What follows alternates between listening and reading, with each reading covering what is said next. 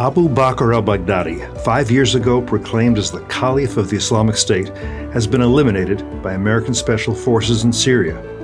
In this episode of Foreign Policy, I offer some thoughts on this development. After that, you'll hear a conversation recorded prior to the death of Big Baghdadi with Seth Frantzman, whose new book, After ISIS, America, Iran, and the Struggle for the Middle East, derives from 4 years of on-the-ground reporting from 10 countries in the region. Also joining us, John Hanna, Senior Counselor at FDD, who served as National Security Advisor to Vice President Dick Cheney.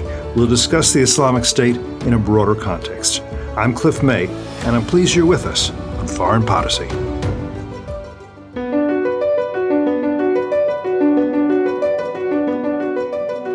Either the U.S. enforces some rules in the world, or there are no rules. Every U.S. president has tried to diminish tension with Russia, has reached out to the Russians. Most of those have failed, especially when Vladimir Putin became the leader. They're still killing guys who joined the jihad in 1979 or 1980 or 1981 who are still in the game. We are seeing a ramp up in North Korean cyber capabilities over the last decade. Iran is basically putting forth these claims of nuclear innocence, that they're doing nothing wrong, that there are no violations, and that's just factually not correct. I am fearful for what happens to Turkey now. If you thought that it was dangerous that a coup might have toppled this democracy, think about what this very autocratic man might do. The elimination of Abu Bakr al-Baghdadi is a battle won, but it is not, by any stretch of the imagination, the end of the endless war. Islamism, in all its fury and diversity, goes marching on. 5 years ago, Baghdadi was proclaimed by his followers the Caliph, successor to the Prophet Muhammad. Even Osama bin Laden was never so audacious. The Islamic State in Iraq, a splinter from al-Qaeda, had been organized in 2006. 8 years later, it rebranded as simply the Islamic State, but a replacement for the Ottoman Caliphate, which collapsed less than a century ago, an historical blink of the eye. At its zenith, the Islamic State occupied a territory the size of Great Britain, established provinces in a dozen other countries, ordered up terrorist attacks in Europe, and attracted volunteers from around the world. Some young Muslim men came from impoverished lands where opportunities for meaningful employment and marriageable women were scarce. Others came from America and Europe, drawn to what they imagined would be an exciting lifestyle, wielding AK-47s, zipping around in the fighting vehicles known as technicals, slave raiding, and occasionally slitting the throats of infidels and apostates. Still others, men and women alike, regarded themselves as pious pioneers. They were eager to contribute to what they saw as the restoration of the power and glory that had been stolen from the global Islamic community by the forces of unbelief and their wayward Muslim allies. The death of Baghdadi deals a devastating blow to the Islamic State. One obvious reason, his skills and stature will be difficult to replace. One not so obvious reason, in the theology to which Baghdadi subscribed, it is Allah who decides the outcome of battles and wars. That the Caliph, not just a soldier seeking martyrdom, could be taken down by Delta Force operators and Army Rangers suggests to the faithful that his mission lacked divine endorsement. Still, the Islamic State will attempt to reinvent itself. Military strategist David Kilcullen warned this week that it may prove even harder to defeat in its next incarnation. It always surprises me how many government officials, academics, and journalists, after all these years, remain confused about Islamists, who they are, what they believe, why they fight. That was vividly illustrated by the headlines that appeared online over Jody Warwick's otherwise informative Washington Post obituary of Baghdadi. The first read, Abu Bakr al-Baghdadi, Islamic State's terrorist-in-chief, dies at 48. Some Post editors apparently considered that insufficiently respectful of the deceased. The next version read, Abu Bakr al-Baghdadi, austere religious scholar at helm of Islamic State, dies at 48. As absurdly deferential as this headline is, noted Zuhdi Jasser, president of the American Islamic Forum for Democracy, it confirms what Islamists, including those appearing in the pages of the Washington Post, strenuously deny, that Mr. Baghdadi was actually a respected scholar of the global Islamist establishment. Post copy editors gave it another try. Abu Bakr al-Baghdadi, extremist leader of Islamic State, dies at 48. That's better, though a casual reader might assume he had slipped in the bathtub rather than been chased into a dead-end tunnel by American commandos. Two questions strike me as worth further consideration. How odd is it to think of Baghdadi as austere? True, in his youth he was offended at the sight of men and women dancing in the same room, as Jody Warwick duly reports. But when he assumed the mantle of caliph, he kept a number of personal slaves, including Yazidi women and Kyla Muller, an American hostage who eventually died in captivity. As for Baghdadi's Islamic scholarship, he had degrees from the University of Baghdad and the Saddam University for Islamic Studies to prove it. How well do you think a non-Muslim arguing that Islam is a religion of peace would have fared in a debate against him? That said, I disagree with those on the far right who argue, as Baghdadi would have, that less belligerent readings of Islam should be dismissed as inauthentic and even heretical. Which brings me to a final point that goes against the conventional grain. The ideology which Baghdadi espoused and the goals for which he fought do not significantly differ from those of al-Qaeda, the Islamic Republic of Iran, and the Muslim Brotherhood. True, Muslim brothers prefer a tie and a jacket to a turban and robes. True, too, Iranian followers of Ayatollah Khomeini may be well-educated, cultured, fluent in the language of diplomacy, and comfortable in the company of unbelievers, at least those who are friendly and compliant. Also true, the strategies these factions employ are not identical. However, all believe in the imperative of Islamic supremacy, envisioning a world ruled by and for Muslims, one in which infidels are at least relegated to an inferior status. All believe in death to America, and all are prepared to wage an endless war, if that's what it takes, to achieve their objectives.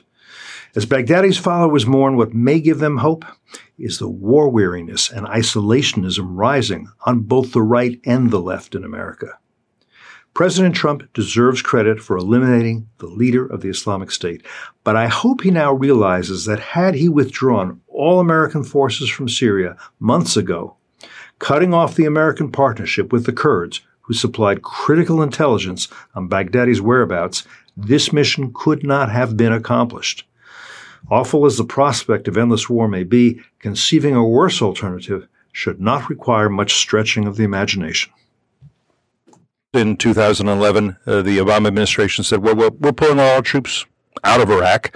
And I remember Vice President Biden said this is one of the great achievements of our administration. We're leaving behind a stable government.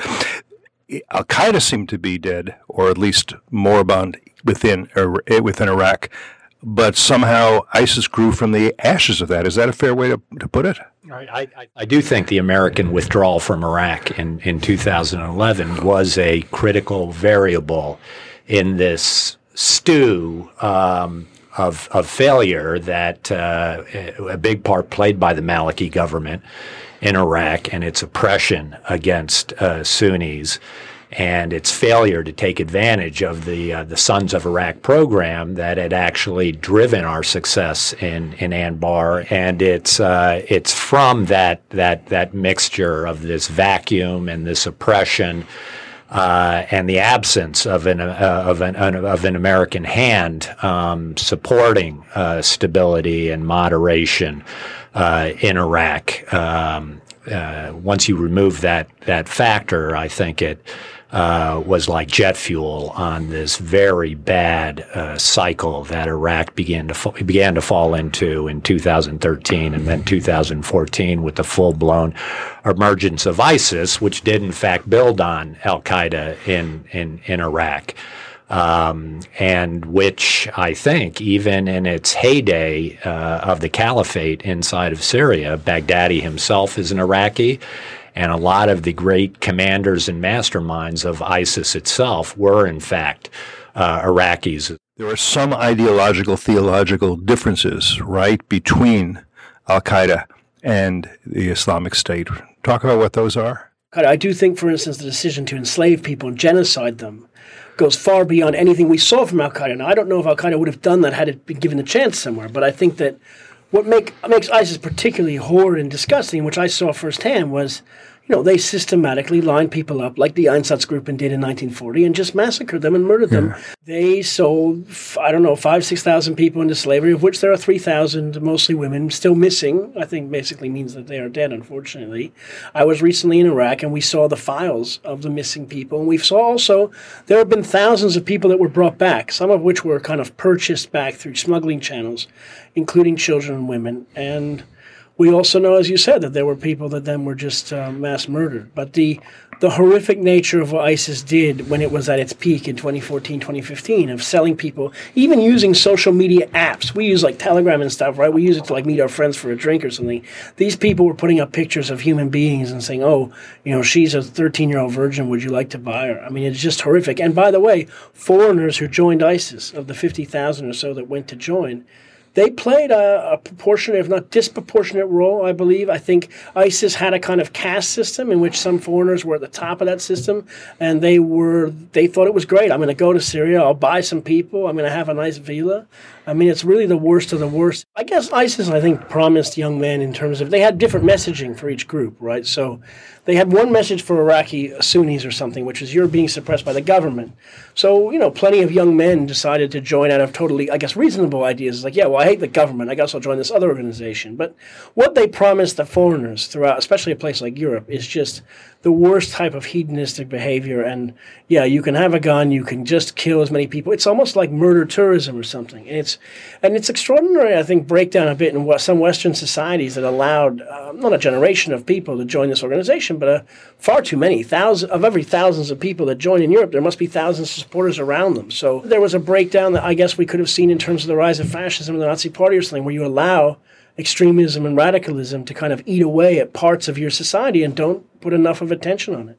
But Cliff, if I could, I do think this romance, this idea of the decision to declare the caliphate was a big part of the ISIS ideology that eventually kind of distinguished it from what al-Qaeda's goal was, that the early and quick declaration of a caliphate, of a territorial area that Islam would control, was both a big attraction, particularly for the foreigners to come, because this is, according to some versions of the Islamist ideology, is kind of the culmination to be able to go and live in this kind of state. But it also made ISIS very quickly a target of the West, put a big target on its back, and led to triggered the creation of this coalition, this anti-ISIS coalition that eventually included dozens and dozens of countries around the world militarily deciding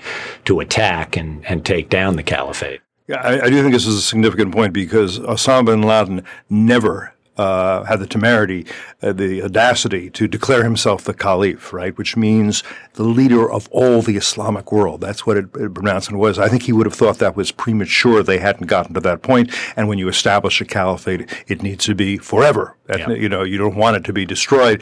And Baghdadi said, no, I'm going to do it now. I'm going to declare myself the caliph. I'm going to establish this, I'm going to take territory, and we're going to begin right now. That's sort of the difference between the two. Is that fair? Yeah, I think that's fair, and the savagery of it. Yeah. I do think in Iraq we saw that. If anybody remembers a guy named Abu Musab al-Zarqawi in Iraq, who really was the sort of godfather of murdering and beheading people on video and sending that out for the world to observe, and attempting to slaughter Shiites in very big numbers. Zarqawi, who headed up al-Qaeda in Iraq at one point, and he himself got into quite a tiff with al-Qaeda Central that was located in Pakistan, that bin Laden and Zawahiri had real problems with what Zarqawi was doing. And it's really ISIS that are now the inheritors, I think, of that legacy, that brand of savagery that Zarqawi brought to al-Qaeda in the early 2000s. The Islamic State brought plenty of opposition to it, but who really is responsible for doing it damage? And I'll ask you also, is it defeated? Some have said, President Trump has said it is. I'm not sure he's correct in that. I think it's been damaged. It's lost its territory, but it's probably not defeated. No, I think that it's not defeated. I think that ISIS, it made a bit of a mistake, which is that it expanded very, very quickly. It was very lucky in the beginning because when it conquered areas around Mosul and several Iraqi divisions kind of disappeared, it captured thousands of American military supplies that had been given or sold to the Iraqi army. So all of a sudden it had the equivalent of a division worth of stuff. And it took a long time for the airstrikes to destroy a lot of that. ISIS has faded back into become something else that looks a bit more like Al-Qaeda or insurgency or something. But no, that was the campaign in Syria was a phenomenal one. Of course, other countries played some role. The Syrian regime, of course, did defeat ISIS on the other side of the Euphrates River, right? So, ISIS had picked a fight with everyone. And there is a sense that a lot of countries also used the claim that they were fighting ISIS as an excuse to do other things. The Russians, when they went into Syria, by the way, claimed to be fighting ISIS. The Turks went into Syria claiming to be fighting ISIS. Now, I would tend to think that most of these countries didn't actually do much fighting of ISIS, but there were organizations, as you said. The SDF played a huge role, and the Shia militias, of course, I think they're not a good organization, but they actually did the brutal house-to-house fighting that looked like Stalingrad in many, many Sunni cities like Fallujah and Ramadi to defeat the organization. The Turks, you would say, did not play much of a role in this, and the Russians didn't play much of a role in this because, of course, they claimed that that's what they were doing there, but they were supporting Bashar al-Assad in Syria, who was close to defeat. They had other agendas, essentially. Right, and they used the cover of ISIS because it sounds better to say, I'm going to go into Syria to fight ISIS than to say, well, I'm going to go into Syria to support the Assad regime and bomb Syrian rebel civilian areas and hospitals and things like that. So it sounds much cooler to be like, we're just fighting jihadists. And Turkey, of course, has said the same thing. If Turkey was really worried about ISIS, how come it didn't go into Syria in 2014 and 2015? How come it waited until 2016 and 2018 to start taking over areas in Syria? And Turkey, in some ways, John, has facilitated the flow of fighters into the Islamic State in the past. We kind of have strong evidence of that, do we not?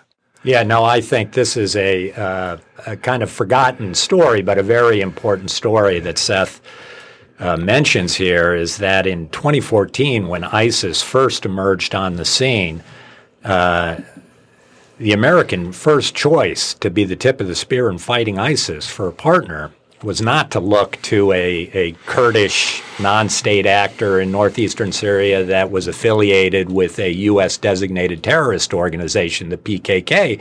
It was to look to our NATO ally, the second largest military in the alliance, to really help us defeat ISIS that had emerged. And the Turks essentially came up with plans that were pie in the sky, made no sense, required tens of thousands of American troops, and were a non-starter for the Obama administration. Not only that, of course, the Turks allowed up to 40,000 foreign fighters to flow through Turkey into the airports in Ankara and Istanbul in order to move across a border. Americans presented very concrete intelligence to the Turks that they needed to shut down that border, that this phenomenon of foreign fighters was happening, flowing to the caliphate, and the Turks refused to do anything about it. They at best looked in the other direction. At the same time, it took 10 months from 2014 to the summer of 2015 for the Turks to actually approve America's right to use an air base in Incirlik for us to be able to attack the Islamic State inside of Syria. The Turks held that up. It is certainly a base where the Americans have had a presence for literally decades. They required Turkish authority to be able to actually launch lethal attacks from there. And the Turks refused that. And to the other point you mentioned on the economic front, we have pretty clear evidence that there were tens of millions of dollars that ISIS was actually making by selling smuggled oil into Turkey, antiquities, doing a fair amount of trade across that Turkish border with the Turkish government or people in the Turkish government very, very witting of it and essentially looking the other way or actually making money off of that trade with the Islamic State. So Turkey's role in the actual establishment and consolidation of the caliphate is a very, at best, ambiguous one and not a helpful one for the United States or the coalition. A year ago, December, President Trump rather suddenly said he was going to pull all troops out of Syria and out of Afghanistan at the time as well. Eventually, he was walked back from that, I think it's fair to say, by Secretary of State Pompeo, certainly by John Bolton, who was then National Security Advisor. And I think a lot of people assumed, I probably did, that, okay, he understood the situation better and saw why that would be a bad idea. But then, of course, this month, October, what do we have? We have the president saying he is going to pull those troops out. Now, as we record this, it's a little unclear to me exactly what happened, whether President Trump green-lighted Turkish President Erdogan to go into Syria, or whether Erdogan essentially said, I'm going in. My military is ready to do that. You don't want to stand in my way. That would be bad. And if he was betting, maybe it was a bluff, but it was a good bluff because he thought, I don't think Trump is going to go to war with me over my going into Syria and telling him to get his troops out of the way because he wants his troops out of there anyhow. So I don't see him risking a war for that reason. I can just do that. What sounds credible to you guys? Seth, you want to start? Well, I think that Turkey and Erdogan certainly seem to understand Trump for more than a year ago. Trump had actually indicated in spring 2018 that he said the troops are coming home soon. I think there's evidence that in the December 2018 call, Erdogan had already said to Trump, what are you doing in Syria? Why are you here? I think Erdogan reads the American press and he understands this president wants to leave. All I need to do is give him a good reason. Mm-hmm. And, he said, why are you here? Let us do this. It's 7,000 miles from you. Let us do it. We'll fight ISIS for you. Don't worry about it. Why do you care about this SDF? Who cares about these people? Let us deal with it. And Trump said, oh, okay.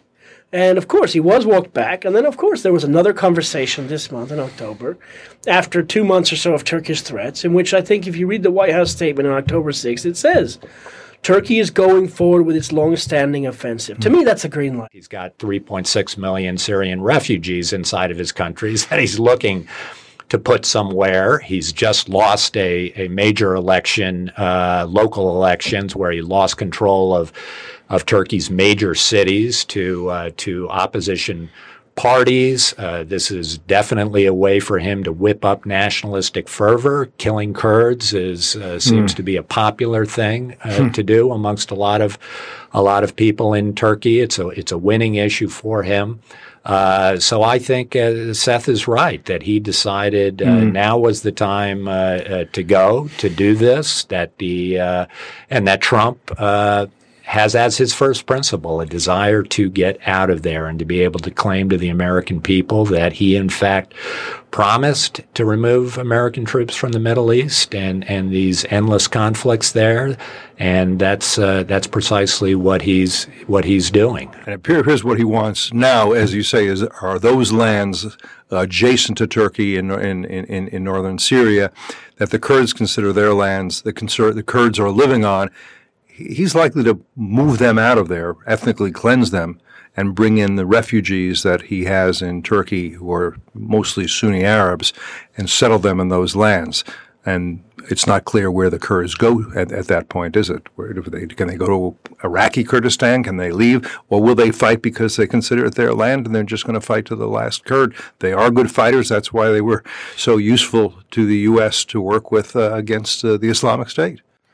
Well, the thing we all kind of forget here is there was a time in American history when, in the Balkans or other times in the 1990s when the United States would actually kind of like stop ethnic cleansing and the United States would try to create ceasefires and things. It's very strange that we've almost become a partner now through this very strange ceasefire deal, which seems to almost now give Turkey even more of a carte blanche to do what it wants. That we would become almost a weird partner in allowing Turkey to take over a part of eastern Syria that U.S. partner forces among the SDF had liberated. It's very strange. I mean, these towns like Kobani is part of the reason the U.S. went into eastern Syria in the first place.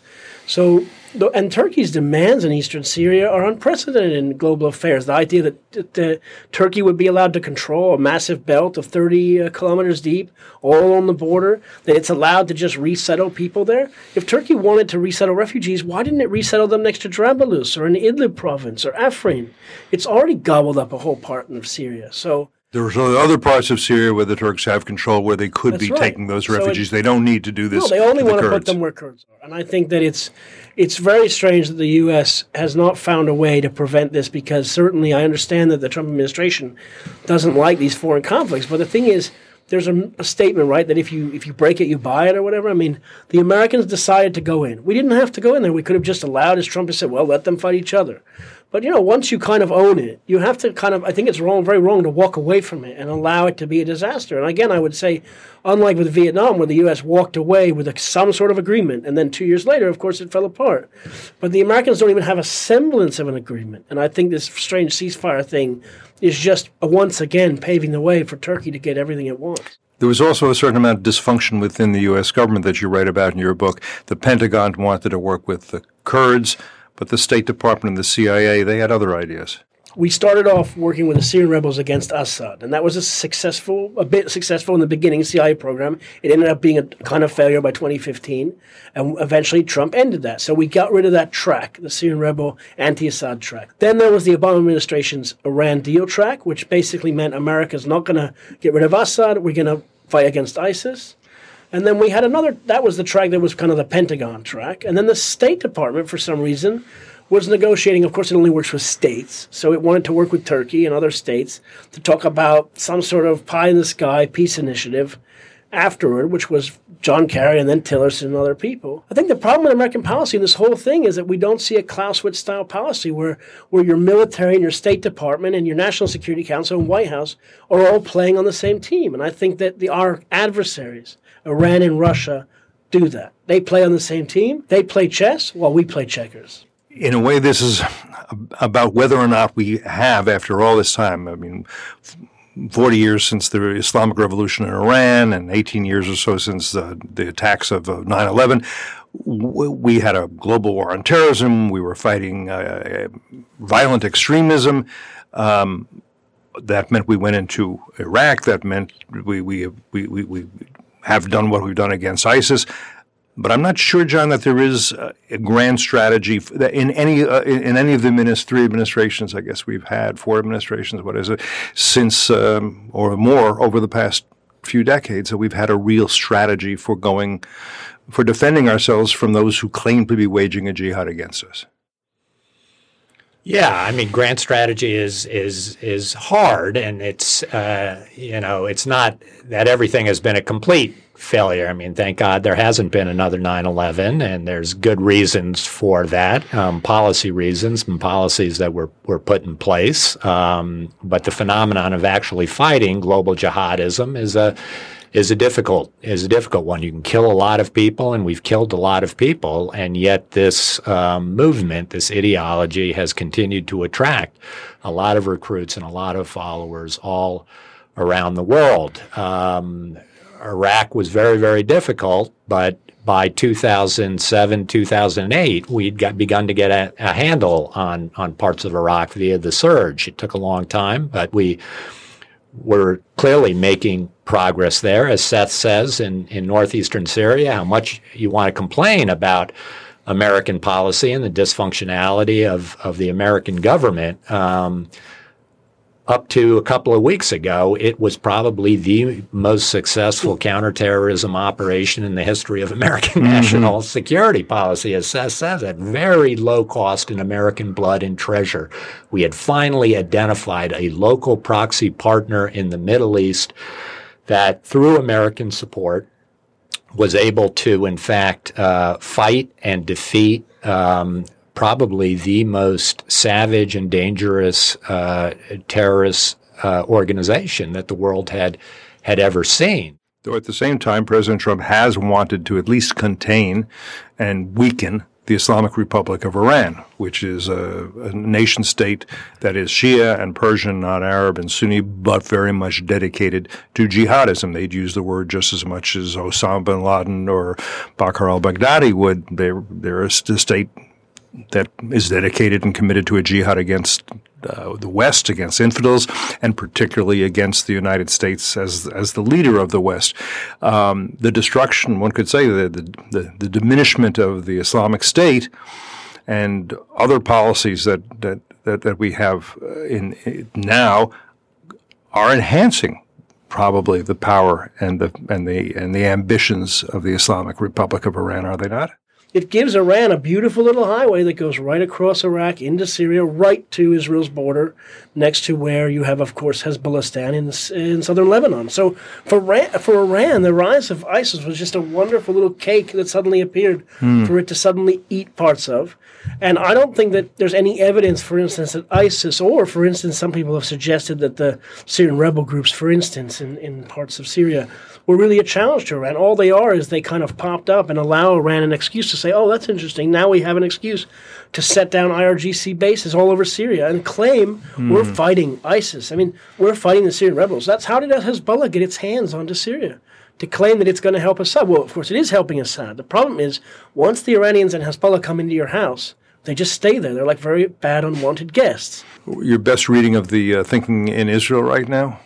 I think Israel, is very, very concerned, of course, about the creeping Iranianization of Iraq and parts of Syria and this kind of road. I think that Israel's talking about the precision guidance that's coming down the road to Hezbollah. Precision-guided missiles that the Iranians want to give to Hezbollah so that they can not just have missile sallies going off in the north, but they can target very specifically places in Israel they want to hit. Right, because if you have 150,000 missiles like Hezbollah, those missiles can all be aimed at a large area. But if you have precision guidance, you could aim 1,000 missiles just at the airport or just at the port of Haifa or chemical, whatever, gas stations or something. So or Dimona, which is where nuclear research facility. Right? So I think that Israel's real problem, and Israel, by the way, I'm sure was watching what happened in Saudi Arabia with the precision attack on Abqaiq, in which 9 cruise missiles and 25 drones were used to attack a strategic facility, which I think if we look at what's happening, Iran has tested Israel's air defenses before with drones and rocket attacks, but they're very limited. I think everyone understands that what's coming down the road eventually may be a more sophisticated attack, which will force Israel to, of course, respond in a major way, not just tit for tat. What does Putin think about all this? He's benefits. How much does he want?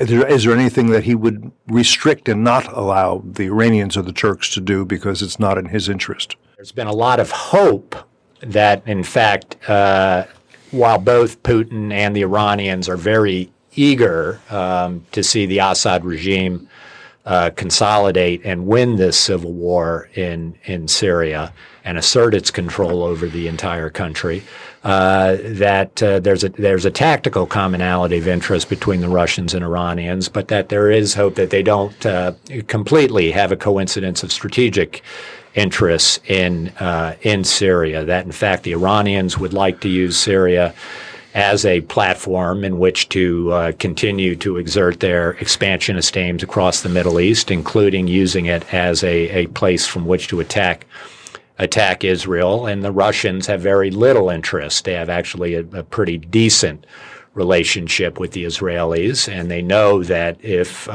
Syria becomes a real problem for the Israelis, then eventually the Israelis might decide to destroy Russia's Syria project in addition to whatever they do against the Iranians. So the Russians do have an interest in keeping a lid on things in Syria in a way that the Iranians may not. Their ambitions more regionally may be much more than what the Russians would be willing to tolerate. And the fact that you see some of that in the fact the Russians have, again, with a wink and a nod, allowed the Israelis to conduct hundreds, if not more than 1,000 strikes against Iranian targets and Iranian-associated targets throughout Syria.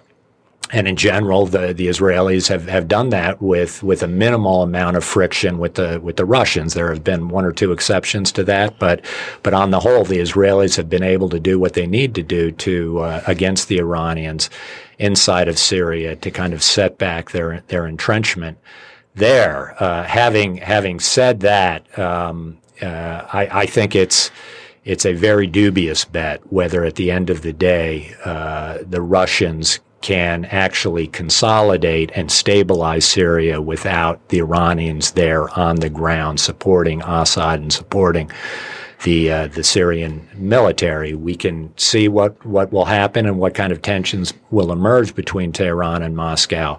But I think for people betting that at the end of the day the Russians somehow will be an instrument by which the Israelis and Americans evict Iranian forces and Iranian affiliates, militias out of Syria, I think they're going to be waiting for a very long time, is my guess. Seth, the American-backed Kurdish forces have been holding ISIS fighters in detention centers, thousands and thousands of them and their families. I guess one thing there's a lot we don't know about what's going to happen over the days ahead, but one thing I guess we can expect is those facilities are not going to be guarded by Kurdish warriors. They're going to be needed elsewhere. We got to expect that a lot of ISIS warriors and their families are going to escape. They're going to go, thousands of them probably, to Europe, and some have already. Is that your view? We know, for instance, that there's a bunch of different detention facilities in Syria. Some of them have already gotten away, the ones in Ain Issa, for instance, near the front line. The big case is the 70,000 in Al Hol, which are mostly women and children, of which not all of them are ISIS members. But the Pentagon reports have said that already the SDF, many months ago, didn't have the resources to police all these people. So inside the camp, there was already ISIS, Hizbah, or whatever it is, the morality police. It looks like of that group, 35,000 are Iraqis. They will probably go back, mostly women and children. About 35,000 or 40,000 are Syrian citizens, so they'll stay, I guess. No, the real problem is the hardcore foreigners, right? I know the Americans have taken a few out, but it's clear that there's hundreds or thousands of hardcore ISIS, mostly former male fighters, who will apparently get away, and they will end up somewhere very bad. And where else is ISIS strong in the world today? Well, there are ISIS affiliates throughout the places in the Sahel in Africa. There's some in the Philippines. I guess there's some in Afghanistan. Libya. I mean, we have to wonder about these groups because some of these groups were groups that were already Al-Qaeda affiliates or other things. They just keep wanting to sign on with whatever brand comes along. So, for instance, Jaish Khalid, which was the group, the affiliate in the Golan, wasn't like the ISIS we heard about, chopping people's heads off and selling women. Some of these affiliates in the Sinai are existing groups that existed there for a while. So I guess all these affiliates will fight their own small wars. I don't see them coming back as some global caliphate. So I'm going to end this not by asking you to predict, because I think that's too hard. But John, if you were at the White House right now and the president were to say to you, okay, whatever I've done right or wrong, what do you propose I do starting tomorrow? What would be your response? What would be the policy you would recommend going forward now? It's very difficult just because the situation is so dire that these horses have been let out of the barn, and getting them back is I think probably a fool's errand, knowing where the president's head is in this. I mean, the most important thing, if we are leaving Syria, or at least northeastern Syria, is to make sure those troops are safe and get out safely. One of the consequences of the president's decision was that he put those 1,000 or more American troops in an incredibly difficult position without any kind of real planning or notice. He betrayed, in one fell swoop, the force that was responsible for actually protecting those 1,000 U.S. forces that were there to help the Kurds. Having betrayed the Kurds, you put them in a very, very difficult position. The Turks coming in with, it's important to say, jihadists at the forefront of the militias that the Turks sent in. They cut off the main road out of northeastern Syria to Iraq that U.S. troops would have used. So U.S. troops are really in some significant amount of danger right now, with a lot of people with weapons running and circling around them. So I think if we're going to leave, we need to make sure we get them out of there very safely. Then I think after that, we've got to figure out how we mitigate humanitarian disaster that's occurring, that we put as much pressure as we can on the Turks to be restrained here. Although without any force on the ground, your leverage has, obviously at a very, very low ebb. You've essentially thrown it all away and handed it over to the Russians, Iranians, and the Assad regime. So there are no real good options here. Seth, you're not an advisor to presidents on policy. You're a journalist. Your book is a rough draft of history of a particular period, the rise of ISIS, and to a certain extent, the fall of ISIS. Not completely. The book is about the impact of ISIS. A few years down the road, what do you think will be, what will have been the impact of ISIS on America, on the world, on global jihadism, all the things we're looking at now?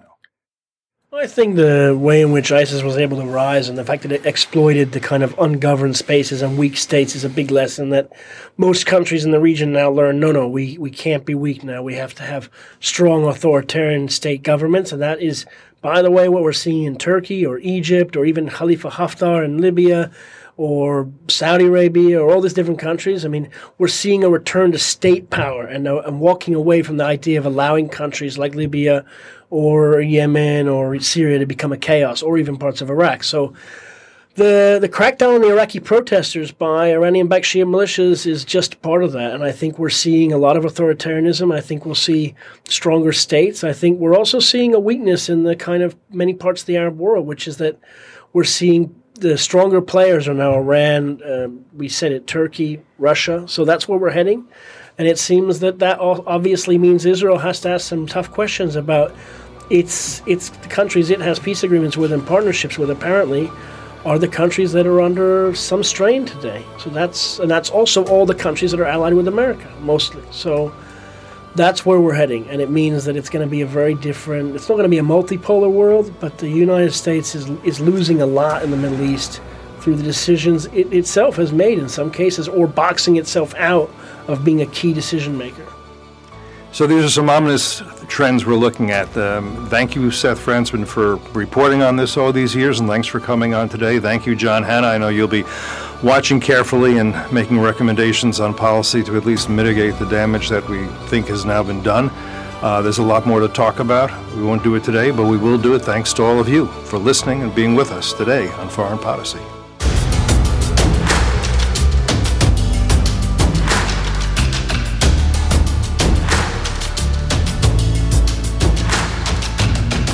Thank you for listening to Foreign Policy. If you found the program worthwhile, we suggest you subscribe to Foreign Policy on iTunes, Spotify, Google Play, Stitcher, or wherever you prefer to listen to your podcasts. If we could be doing better, tell us. Send us your feedback, your questions, your ideas to foreignpolicy@fdd.org. For more information about this episode and others and about our distinguished guests, visit us online at fdd.org. Until next time, I'm Cliff May. You've been listening to Foreign Policy.